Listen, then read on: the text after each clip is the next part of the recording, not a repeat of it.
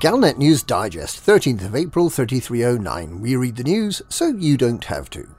In this week's news, questions are being asked about a possible link between Salvation's so-called Nemesis Failsafe and Pranav Antal's SIM archive. And a federal victory sees the suspected killer of Caine-Massey's chief executive officer taken into custody for questioning.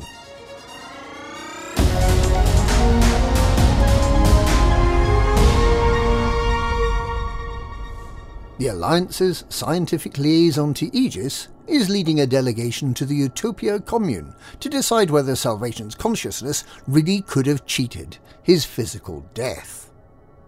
The similarity between the Nemesis Failsafe, a Guardian-powered system that ex-test subject Xiaojin Ai claimed Salvation used to preserve his sentience after he was killed in the Bright Sentinel megaship in August last year, and the ongoing work with the SIM archive in Pranav Antal's Utopia is striking. But the Federal Times says that the SIM archive, which has been under development for several hundred years, is not believed to use Guardian technology and is likely to be a parallel but separate development to Salvation's alleged death-defeating system. Nonetheless, Aegis is keen to understand just how feasible the digitisation of consciousness might be, and Dr. Fonseca expressed his gratitude to SIM guru Antal for granting him and a small team of Aegis scientists an audience to analyse the facts as they're known and to decide whether the claims that Salvation is still alive should be taken seriously.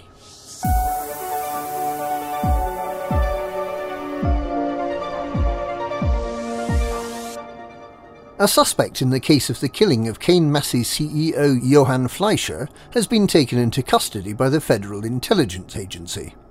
The suspect, who was handed over to the federal authorities by Torval Mining Limited representatives on the Orchestral Falcon megaship in Tavgi, is suspected by Caine-Massey of having been employed as an assassin by Torval Mining to settle a grudge over mining rights. However, with no valid identification and no known name, it's proving hard to pin down the employer of this presumed assassin. Some voices have suggested that a professional hitman would be unlikely to leave a clear trail back to his paymaster, and that Torval Mining is being set up.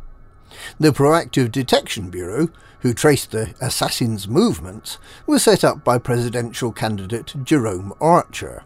Caine-Massey strongly objected to the Proactive Detection Bureau's ability to eavesdrop on civilians and corporations alike, and threatened to suspend its political payments to the Republican Party.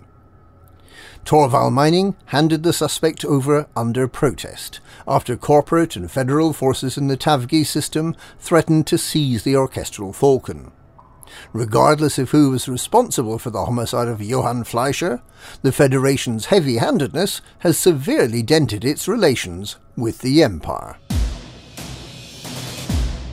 And that's this week's Galnet News. Galnet News, we read the news so you don't have to.